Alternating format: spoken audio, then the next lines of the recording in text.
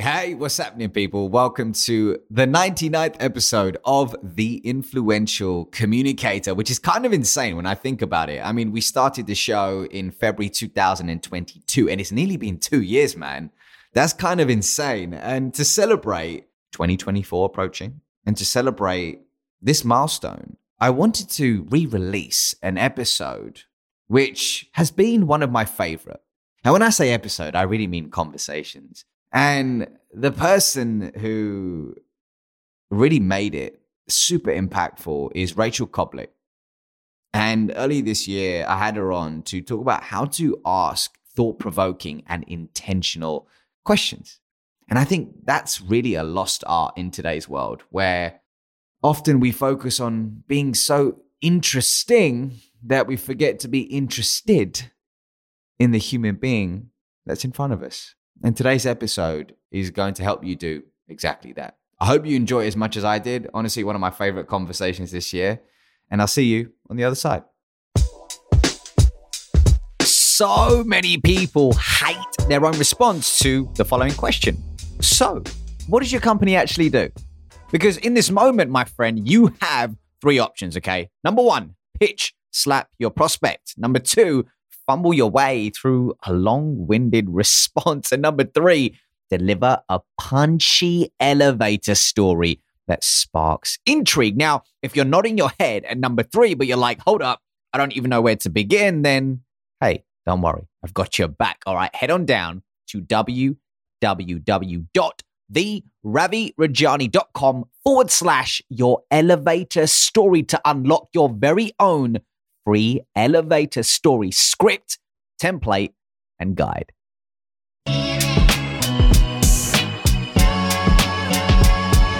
Welcome to the Influential Communicator podcast, where my mission is to help B2B salespeople sell more by becoming authentic storytellers and impactful communicators without suppressing who they truly are or their values. I'm your host, Ravi Rajani, and without further wait, let's get into it.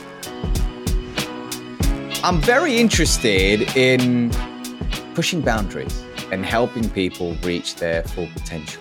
If you head over to Rachel Koblic's About section in her LinkedIn profile, that's exactly how she describes her overarching mission with everything that she touches. So by day, she's helping companies make the most of the digital economy that we live in today through designing learning programs at scale. And by night, people, she's building raised beds and chicken coops with a partner over in New York. Now, the first time I actually connected with Rachel, for me, there was one thing that was super clear. She's a heart-centered leader who deeply cares about other people. None of this fake stuff. You could see the authenticity and smell it from a mile off. And that's exactly why, I suppose, today I've pinned her down to talk to us about how to ask intentional and powerful questions that inspire action. And I'm not just talking about in business and in sales.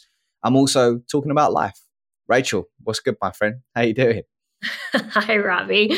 That was a wonderful intro. Thank you for that. And thank you for having me here. It's super exciting. Well, listen, everybody else is busy, so... Fair enough. I'm a filler. No, you're not.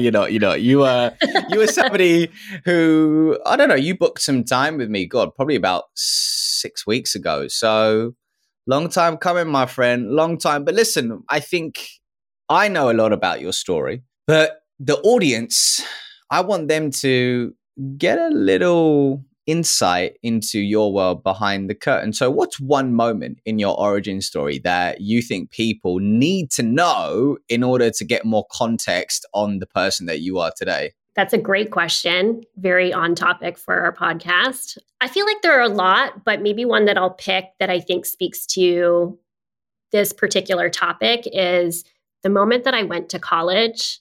So throughout high school, I had studied science and math for the most part and had this idea that I would go to university and continue down that path of doing science and math.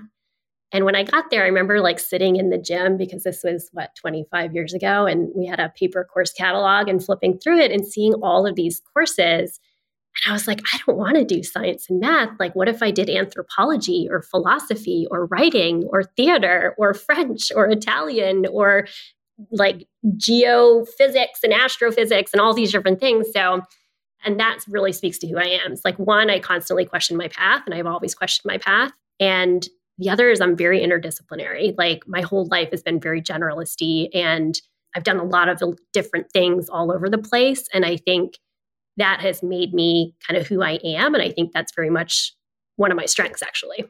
Well, if I paired you and I up, right, our 17-year-old selves choosing what we were going to do for our degree, here's what I did. I secretly wanted to do psychology, but I said, okay, which degrees have the highest likelihood for rock star graduate salaries once you leave? Okay, economics, so I can get a job in investment banking. Tick. Like it was such a different procedure. But secretly, I was like, what about psychology? But back then, in hindsight, that's what happened. But back then, I was like, yeah, man, obviously, like, you want to get the best job, paying you the most money. And, my ego and status unknowingly was leading me towards something that, hey, in the end was out of alignment, but I needed to experience that season of my life, Well, that's actually hilarious to me because I was literally the opposite. Like, I was not thinking about my future. I was not thinking about money. I was not thinking about like I never even took Econ 101. I ended up as a history major, and it's like, it's actually very useful, but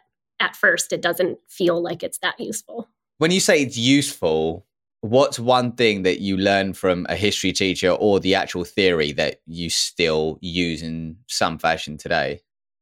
Well, so I actually think it's less about what you learned, but how you learn to think. I think what they say about liberal arts, and I fully support it, is that it teaches you critical thinking in a way that is really, really valuable for you the rest of your life, no matter what you do. I think in many ways, honestly, history teaches you to ask questions, right? And so, yeah, I think it's a way of thinking more so than like a particular fact. So true. And it's storytelling at its finest, really. It is. Different stories about different cultures and the past, which have shaped the future. And also that sometimes there's a specific narrative spin. But hey, anyway, listen, I'm done. I'm getting away from the topic. I'm getting away from the damn topic. Yeah, exactly. And I'm also edging into areas that I have no clue about, so I don't want to talk about it. So if I was with you last year, right, 12 months ago, and you and I were doing this podcast, what's one question you wish I would have asked you if we were doing this show back then? A year ago? Yeah, 12 months. 2022. March 2022. What do you wish I would have asked you back then, and why? That's a really tough question to ask. I'm trying to put myself in my mindset. I had just started. I was 2 months into Pavilion. Oh, yeah. As their VP of Learn. So it was early days there yet. I probably would want to talk to you about like the meaning of life or something like that. I feel like everything in my world kind of backs up to those big issues of like, why are things the way they are? Why are we here? That kind of thing. Do you remember our first conversation? I do. I actually remember our first ever Zoom call. Do you? Remind me what we talked about. So we connected on LinkedIn because I was about to do a storytelling course for Pavilion for all of their salespeople. Okay. And we were on a call and we were talking about like your previous job, what you wanted to do. It was all like, go, go, go, go, go. You had like a million things being thrown at you. And I think that's when our friendship really began, was from that one call. You don't remember it, so clearly it wasn't that memorable, people. Rachel's face is like, yeah, I don't know, man. I can't remember that call. Well, I just remember liking you immediately. You're the kind of person who makes somebody feel like you're their best friend from the get-go. And it's always been such a joy to work with you. And I always wanted to do everything I could for you because you're such a delightful human. And I was not paid to say this. Well, I was going to say the advert is actually in the middle of the show, but hey, listen, ladies and gents, if you click the link in the show, no, I'm messing. But no, seriously, thank you. That honestly means a lot, especially coming from you, because I know how intentional you are. And I appreciate you for acknowledging me for that. Thank you, my friend. Thank you. And it's funny, when it comes to connecting with people like we have, I think it's all boiled down to our ability to listen to one another, ask questions, genuinely be curious. And I don't think you can fake that. But it's funny because, and I wanted to talk to you about this, I was listening to a podcast with Simon Sinek on it last week, and he was on a show with a dude called Stephen Bartlett, and the podcast was called Diary of a CEO. And this blew my mind, Rachel. He said that one of the feelings that he's been experiencing recently in his life is loneliness. And it boiled down to this feeling of often feeling misunderstood. And it led to the conversation that often with friendships and even in society, and I'm paraphrasing, but we're so used to prescribing advice versus, he called it, deeply sitting in the mud with somebody by truly listening, asking questions, and just being there for somebody. It's just a lost art. It's the idea of truly holding space for somebody. It hit me so deeply, that episode, because often I think that's one of the reasons why I often feel misunderstood by certain friendships, because they're prescribing versus deeply listening. So for you, why do you think as a society we just want to prescribe solutions versus listen and ask deep questions? I feel like there's a couple of potential reasons to that. So one, I will say I'm reading a book right now called A More Beautiful Question by Warren Berger. And it's an incredible book. I think you should read it if you haven't. But one of the things he talks about in there is that, as kids, they've actually done studies to show that preschool children ask their parents and teachers hundreds of questions a day, literally hundreds of questions a day. And then by the time that they get to grade school or middle school, that's pretty much fallen off a cliff. Because what our education system values is giving the right answer. Right? There's one person in that room who can ask questions. It's the teacher. The teacher's in power. They ask you a question and your right answer gets a reward. You're not rewarded for asking questions, right? And being curious. And so I think that conditions a lot of us throughout over the years to value that, providing answers as opposed to questions. And I think the other part of that too is that we are all relatively egocentric, right? And that's just a trait of being human. We think about ourselves a lot. We're worried about what people are thinking of us. And I think a lot of that is because as we're talking to people, we're not really listening. We're kind of more thinking about what am I going to say next? Or, what do I say to sound smart? Or all of that kind of stuff.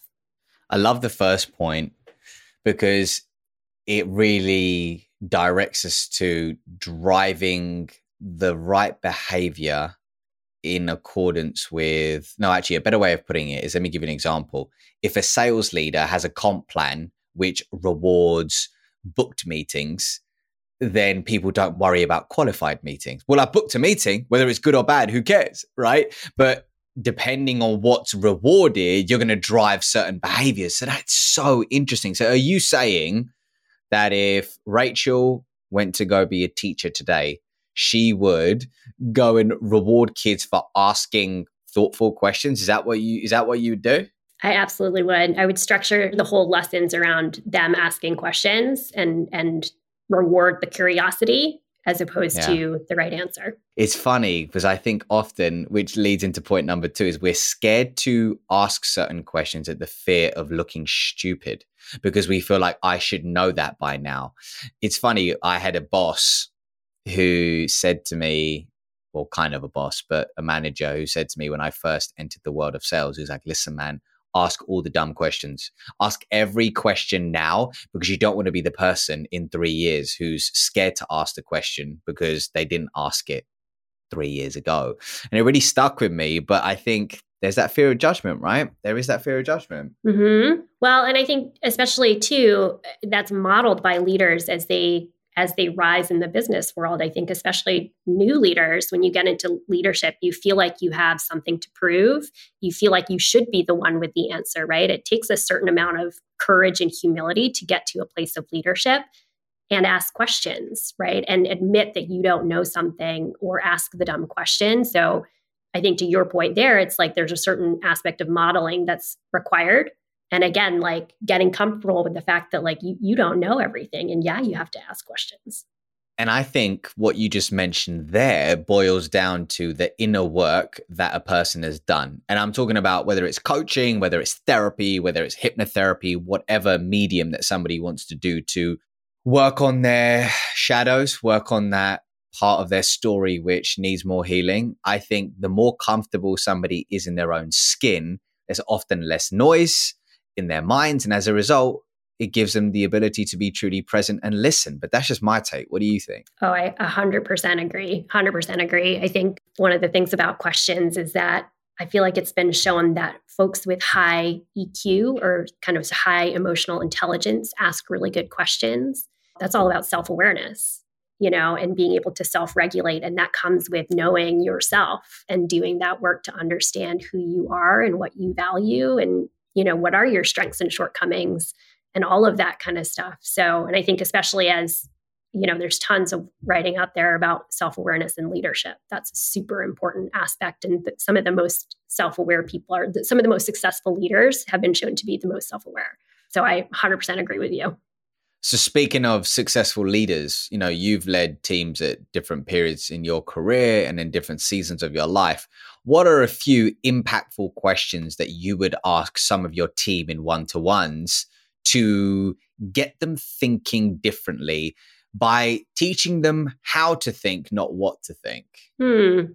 So one of the questions that I was thinking about recently that I would ask in one-to-ones, but I would also ask in interviews as I was interviewing people to understand, to get to know them a little better and how they think. I would ask them, to tell me about a time when X, Y, or Z, you did this, or, my report might be telling me about a project they're working on. Then I would say, okay, well, how would you do that differently next time? And I think one, in an interview that tells you, usually you want the person to say, oh my gosh, absolutely. I think about this a lot. Like here's X, Y, and Z, what I would do differently. And that kind of shows you that they are reflective and self-aware and constantly looking to improve. But I think that, also kind of teaches people to reflect and be metacognitive and look back on what they've done and diagnose, kind of dissect that and figure out what they would do differently next time. It's really interesting you say that. So one of the things I like to do with coaching clients, or if I'm doing some hot seat coaching on calls, is exactly that. My version of that is asking somebody, what's one thing that you loved about that story that you just shared? And they like, I never think of that, because the mind always goes to, in its feedback, the negative, right? So they have to really deeply search for, I did this well, and own it. And the ability to own some of your superpowers is actually really tough for people, right? And then go to exactly what you said of what would you do differently, and then get them to run that exercise again. So I love what you said there. Super powerful. And, when it comes to somebody answering that back to you, I would have done this differently. Well, how do you know that they truly mean it? And how do you get them to embody that lesson instantly? Do you get them to do an exercise? Like, what's your go-to? I think it's just like continuing to ask follow-ups on that and following them down that path. And again, I think it is all about the question versus responding with, oh, I agree, or here's how I would have done it, right? That kind of giving them your perspective. But I think there's just something really special about kind of continuing down that path of questions with them and supporting, kind of seeing where their thought path wends and kind of helping them work towards a better observation and understanding of, their kind of internal processes. What are some, on that point then, of internal processes and getting people to actually create real change? What are some questions that you wish leaders had asked you during your time in different career paths? Like, is there certain questions where you're like, man, I really wish they'd asked me this looking back, because it would have helped me think about this differently? What I'm trying to do here is for the audience is now get some scripts or templates or questions that they could ask if they were in the similar situation with some of their team members. I feel like at various points in my career, I have felt like I have been at companies and in roles where had somebody taken enough interest in me that I would have stayed there for the rest of my life, And so I do think it's, oh, wow. I've kind of always been all over the place, and like, maybe this is going to be, the right place for the rest of my life, or maybe not. But so I think there's importance in just asking your people questions that help develop them, right? Like, where do you want to be? Where do you want to go? What do you like about this job? What don't you like about this job? What are you working on? What can I help you work on? That kind of stuff. What elements of this job do you like and what don't you? I think that kind of question as an employee, I would have valued from my leaders. I think I've joined companies where I felt like people have asked me those kind of questions, not just, okay, like what do you want to get paid, but like, where do you want to go with your career? And how can we help you? Like, how can coming to this company help you do that? And how can I help you as your leader? I think that kind of thing. So it sounds as though from what I'm hearing is it's around getting to the root cause of what somebody actually wants as an individual versus what you want for them, and then finding questions to figure out how as a leader you can get them there.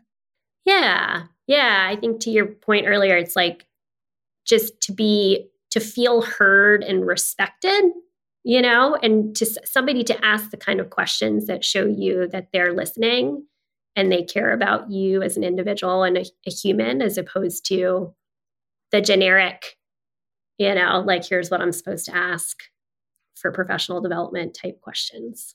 Well, speaking of here's what I'm supposed to ask, you've been on the you've been on the podcast circuit, right? So what is one question that a podcast host has never asked you and you wish they did? Oh my gosh, Robbie, you're like coming with the hard questions here. Well, I suppose what's one part of your story that you wish you had the opportunity to talk more about? I'm interested in learning and talking about who people are. You know what I mean? So as a leader, if I have a team retreat, I'll tell them a little bit about who I am and my past. I'm very interested in people's origin stories. I love talking to people about how their families came to, well, I live in the US, so how they came to the US or Canada or UK or wherever you're from. I think like that kind of path is interesting. So to me, it's like some of the stuff around why things are the way they are and why people are the way they are. Those kinds of questions are always really interesting to me. So I think, I'll give you one example. One part of my story too that I didn't talk about is I have always been young. I started kindergarten when I was 4, and my birthday was in December. I skipped a grade in grade 2. I did the first half of grade 2 and second half of grade 3. I went to Princeton when I was 16 and I graduated when I was 20. Hold on. Time out. I didn't know this. Well, hold on. So you were meant to go to Princeton at 18, right? Is it the same in the US where you go to university? Yeah. Right. And how did it happen that you snuck your way in at 16? Do I need to do more Google research? And am I going to find like prodigy child? I don't think so. It was just like, because I started school early and then I accelerated at some point. And so I just finished high school when I was 16, turning 17. But the big point here is like not I'm a prodigy and yay me. It's more like that has impacted the way that I see the world. I have always felt like I have had something to prove, like that I had to show that I could kind of like run with the big kids, you know what I mean? And so I just think that's like it's been a defining feature, I feel like, of my life and career. Oh, so hold on. So are you saying that, interestingly, because you accelerated so much at different points in your life, being the new kid or the younger kid in all of these groups, instead of saying, hey, I belong here, people, and I'm younger than you, ha, ha, ha, it led to, oh, actually, I've got something to prove to show I actually belong here. So given that pattern that occurred in the early years of your life, what's one thing you took from those moments which you think worked against you when you entered the world of work? I mean, I think it's led to a pattern of underconfidence. Honestly, like I think it feeds the imposter syndrome. I know a lot of people have imposter syndrome, whether they're young or not, but I do think it's taken me 20 years of professional data points to really truly believe that I am a good leader and I can start a business and, I'm competent and can do things. So yeah, I think it created a pattern of underconfidence, which probably served me partially well, but also it probably held on to for longer than needed. Can you tell me about the moment when you realized you didn't need to hold on to it any longer? I guess the real answer is like, I'm not sure that I have actually reached that. I mean, I think it's like you continually reach different parts of that spectrum, right? Like, it was like the first time you manage someone, you're like, oh my gosh, how do I manage? And then like, a couple of years down the road, you're like, I got this managing thing maybe. And then it's like, oh, then there's the moment where you're like, oh, I'm running a team and have to create a budget and manage salaries and, capacity planning. And you're like, how do I do this? And then you figure it out. So there's always going to be the next thing that you're not sure if you know how to do, or you're not sure you have the confidence to be able to do. So just further down the spectrum. I see you on that. When is something 100% gone? I think it's more about you go deeper, you have the tools to deal with it. Sometimes it pops up, but you've learned your lessons. So I think it's a journey, actually. Just like you said, it's a better way to put it, actually. It's a really good point. Really good point. Cut, pause, or whatever we need to say for me to get your attention. Because before we get back to the show, I have some breaking news. Okay, listen, ladies and gents, feature selling is dead. And story selling is alive, because if you really want to build trust, stand out, and close more deals in a recession, then you need to try something new so you can drive your company to a world of efficiency and profitability. And that's exactly why I've opened up many slots this year for different companies to partner with me for implementing my story selling framework inside of their sales process. Now, the outcomes are all the good stuff. I'm talking about increasing average order value, collapsing time inside of your sales cycle, and driving win rates. But more importantly, transforming your team to sell in a way that really focuses on human connection. And hey, that's what I'm all about. So if you're nodding your head right now, then head on down to www.theravirajani.com/contact to book your complimentary discovery call to see if there's alignment. And hey, if there is, great. And if there's not, that's cool too. I'll see you on the other side. Can I ask you a question, Ravi? No, this is my damn podcast. You don't ask me anything. All right? You don't ask me anything, man. I'm messing around. Yeah, of course. Ask me. Hit me up. And if it's too hard, I'm just going to edit it out anyway. So no, I'm joking. Yeah, hit me. So you've had a lot of guests on your show over the years. Yeah. What's something that you wish your guests have asked you? So the podcast has been going just over a year. So I'm not sure how many episodes this is now, but we're probably just under 70 at this point. I think what question I wished a podcast guest has asked me is a question. It's just a question. And I'll tell you why. Because often what happens in podcast scenarios is we see interviewer versus interviewee versus interviewer with interviewee. So it's often becomes a guest. And by the way, we've all done this, me on podcasts and whatnot, but this is something I actively try and do now, where I go, well, what about you? Like, tell me about you. What part of your story where X, Y, Z? Because they don't expect it. It leads to an authentic conversation, and it just opens it up to be more collaborative. So in response to your question is just a question, right? Like, what about you? Tell me more about that. It's just a question, I would say. Yeah. One of the things a boss once told me, I used to work in learning design. I would work with universities and colleges to put their degrees online, and would work with professors to kind of create content. And sometimes they would choose to do interviews. They would have a guest come in to interview on a particular subject or something like that. And so we would talk about, like, interviewing is a skill, right? And the best interviews are conversations. They're not just kind of in this. Yeah. And I think there's a give and take. This actually reminds me of, there's a study by Gong, Gong, the sales tool. Everybody knows Gong. Yeah. Great. So there's a study by Gong that they looked at 500,000 sales calls to see what are some of the habits of top salespeople. And they found that questions were correlated with the salespeople's conversion rates. But there was a sweet spot. It was like 11 to 14 questions was the sweet spot. Anything over was like a point of kind of diminishing return. But they also found that the best salespeople, they don't just front load their questions, right? It's like, discovery, must ask questions. Now let us move to like demos and like presenting and me telling you about things. They would intersperse the questions throughout the conversation.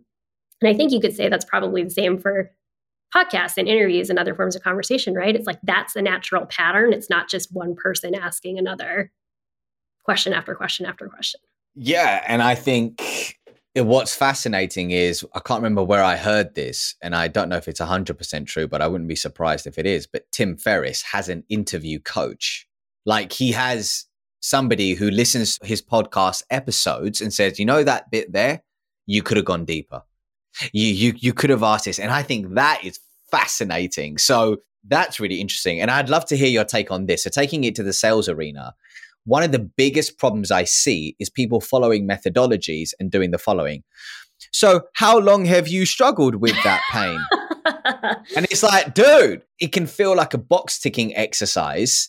So I think yes, it's about asking questions, but I also think it's about the delivery, but it's about knowing which question is appropriate and does it feel intuitively right to ask this question at this time. So for you, what's like your go-to process for when you're trying to build rapport with somebody? You don't just meet somebody for the first time and go, hi, what's your mother's name? Like, it's just weird, right? You just, you wouldn't do that. So maybe you do, I don't know. But what's your process for asking questions to develop deep rapport in sales, business, and in life?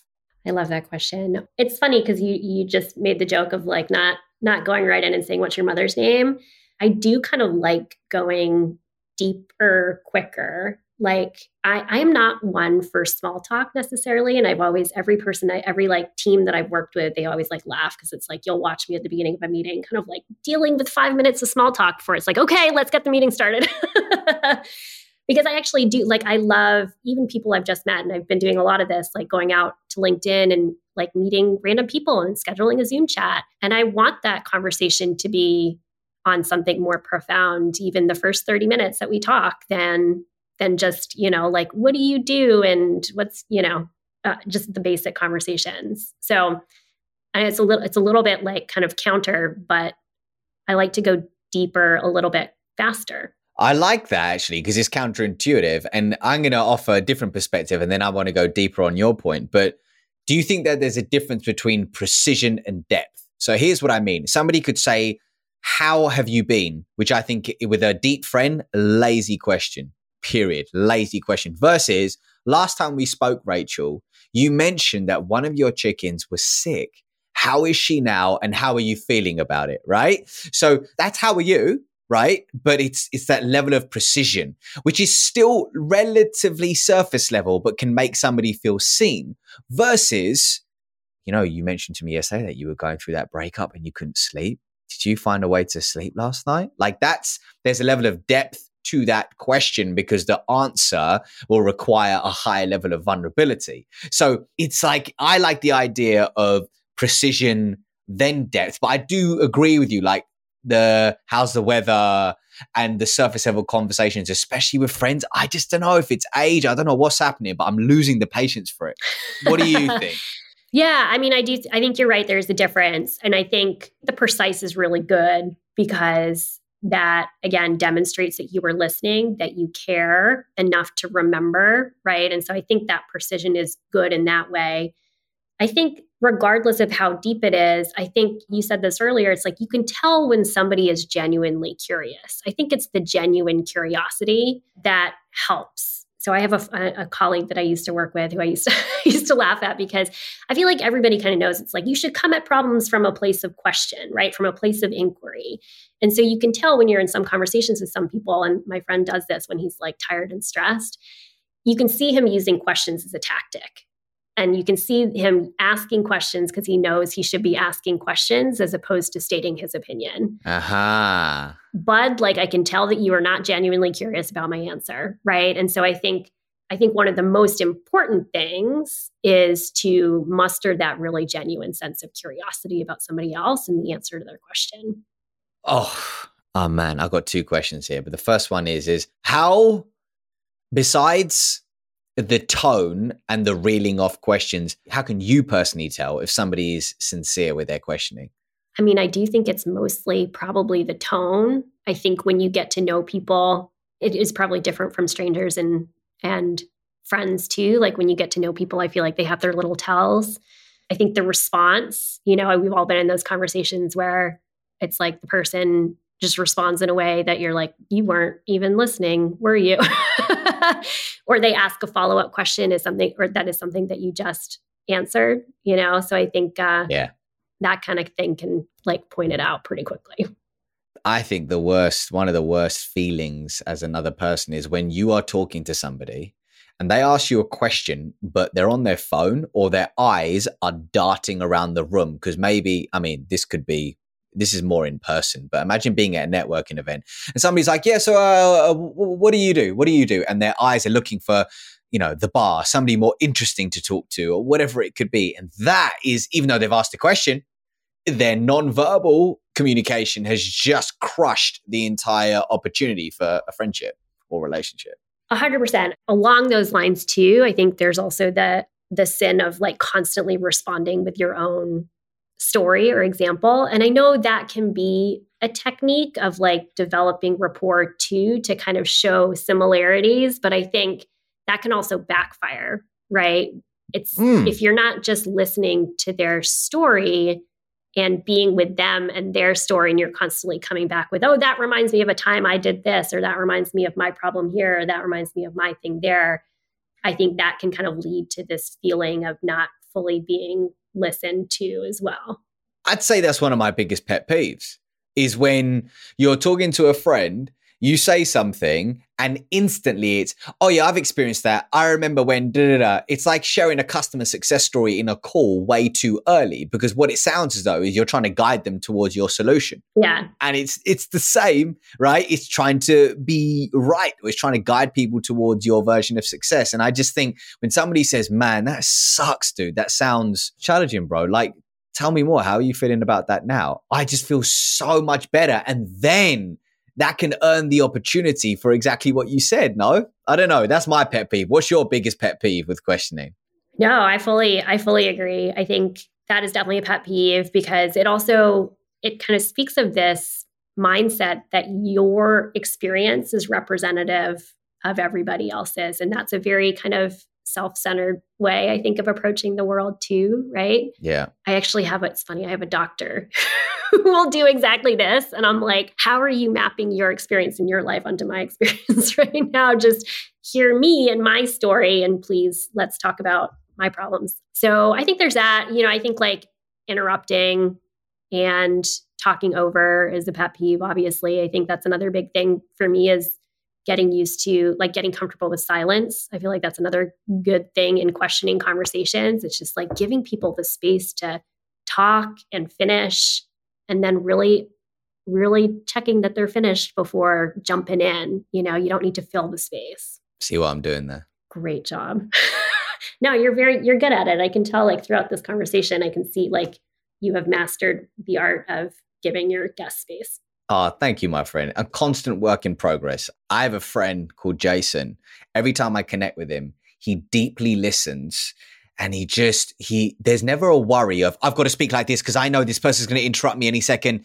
It's just so easy to open up, and it's just beautiful, man. It's just such a cool thing. So if you're listening to this, dude, I'll never say it to your face, but you're very good at this. No, I would. I say it all the time, man. I say it all the time. So listen, before we wrap up here, Rach, I'm not going to tell the audience the nickname that you've given me and that I've given you. But yeah, it's pretty strange. But anyway, I digress. What's one question that you're asking yourself right now in this season of your life that you're secretly still wrestling with? We've talked about a little bit about this in the past, but I think like, what is my definition of success? I think so many of us are put on a track and are given goals, and everything around us at our jobs in the world kind of reinforce particular ideals and goals and definitions of success. And, I think it's just recently I've come to sort of take a step back and say, okay, but what actually is my definition of success? I don't know that it's a bigger title, more money, bigger teams, better companies, more fame and fortune. I think it's a lot more to do with kind of peace and happiness and helping people and, putting good things out into the world. So still working on that. Don't you think it's funny how I think secretly, well, actually, my truth is that I believe that everybody is seeking inner peace, whether they're chasing clout, whether they're chasing cash, bigger teams, health, whatever. The byproduct of all of that, they hope, is inner peace. isn't it? But if you look at vision boards and whatnot, you've got the fast cars, the houses, the promotion, but you don't put a picture of yourself within a piece, do we? Yeah. It's insane. I find it just fascinating. It's fascinating. Yeah, I agree with that. I was telling the story earlier, but I recently read an article in, I think it was the New York Times, but it was about Mark Benioff. And I've been reading a lot of books by Thich Nhat Hanh, who's like a very well-known Buddhist monk who's written a ton of books. Oh, really? Interesting. He at some point interviewed Mark Benioff and said, if you could have one or the other, what would it be? Happiness or success? And of course, Benioff, in true Benioff fashion, said something like both. Like he just could not come to choose. But I think even people who are seeking success, it's like success is in pursuit of happiness, to your point, right? It's like, and I think happiness and inner peace here is kind of being used in the same way. But I do think that people who are seeking a lot of money, who are seeking fame and fortune, all those things, it's because they think that's going to ultimately bring them peace and happiness. I mean, I think we could do a podcast episode on this. Somebody can be, in my opinion, materialistic and they can be spiritual. Like if somebody's truly happy, is that not, would they not have achieved then success? Because you get what I mean? Like I think sometimes we feel like happiness is disowning everything, like only just, minimalism to its complete extreme. And we think it can't include excellence and being world-class at our skill set. Like what? Sorry, hold on. It can include that, but it may include alignment in other areas of your life as well. Like health shouldn't be sacrificed as a result of it. Maybe it's both of them. I mean, look, hey, I think we could talk about this for ages, but that's a good question. Agreed. I mean, I think it's everything in moderation, right? Yes. And I think there's seasons in my life where the scales are tipped, right? But it's awareness of that and knowing what alignment actually looks like for me. That's the way I see it, right? Yeah. That's the way I see it. Hey, my friend, I'm going to have to let you go. But the question is the show is called The Influential Communicator. So who do you look up to as an influential communicator that, hey, we might be able to get on this show? Don't say Beyonce or something. I can't get her on this show. Let's see. I've been doing a ton of reading recently. I will say I just read a series of books by Oliver Burkeman, who's a journalist. He wrote 4,000 Weeks. I don't know if you've heard of this one, but he also wrote this book called The Antidote, Happiness for People Who Hate Positive Thinking. He just had such a great way with words. So I think he's a good one. Maybe he'd come on your show. Anne Bono. Do you know Anne Bono? No, never heard of her. Anne Bono is somebody I met through Pavilion, who is VP of Marketing at Penguin Random House Publishers. And I just love her. I love her posts on LinkedIn. So I feel like she could be an interesting one for you too. That's cool. I'll have to check her work out. That's cool. Awesome, my friend. Awesome. So listen, if people want to get a hold of your energy, where can they go to do that? I think at this point, LinkedIn is probably the best place to find me. Okay. LinkedIn. I connect to everybody. And I like to randomly have Zoom coffee dates with people. There you have it, right? Rachel's calendar is open for virtual coffee dates every day, 30 minutes long, 5 appointments a day. How many coffee meetings have you had in like the past week with randomers? I bet I'm going to guess it's about 8. I want to say it's probably less than that. I've been trying to moderate as I am unemployed and spend my time away from screens and Zoom meetings, but probably like 4 or 5. I'm with you, my friend. That's still a good amount though. 1 a day. Hey, 1 a day keeps the heart at bay. Is that a good phrase? I don't know. I just made that up. But anyway, ladies and gents, I need to work on that one. Ladies and gents, listen, if you got some value from today's show, if your energy feels whole, and if you feel like, you know what, somebody else needs to listen to this episode, then here's what I'd like you to do. I'd like you to head on down to LinkedIn and take a screenshot of where you're listening to this right now, Spotify, Apple, all that good stuff, and head on down to LinkedIn and tag myself and Rachel and tell us what's one thing that you took away from today's episode and why. And I promise you that we will come back to you. I promise you we will come back to you. So I'll see you next week. Same time, same place, and probably for another guest episode, maybe a solo, but hey, I'll let you find out. I'll see you soon. Peace.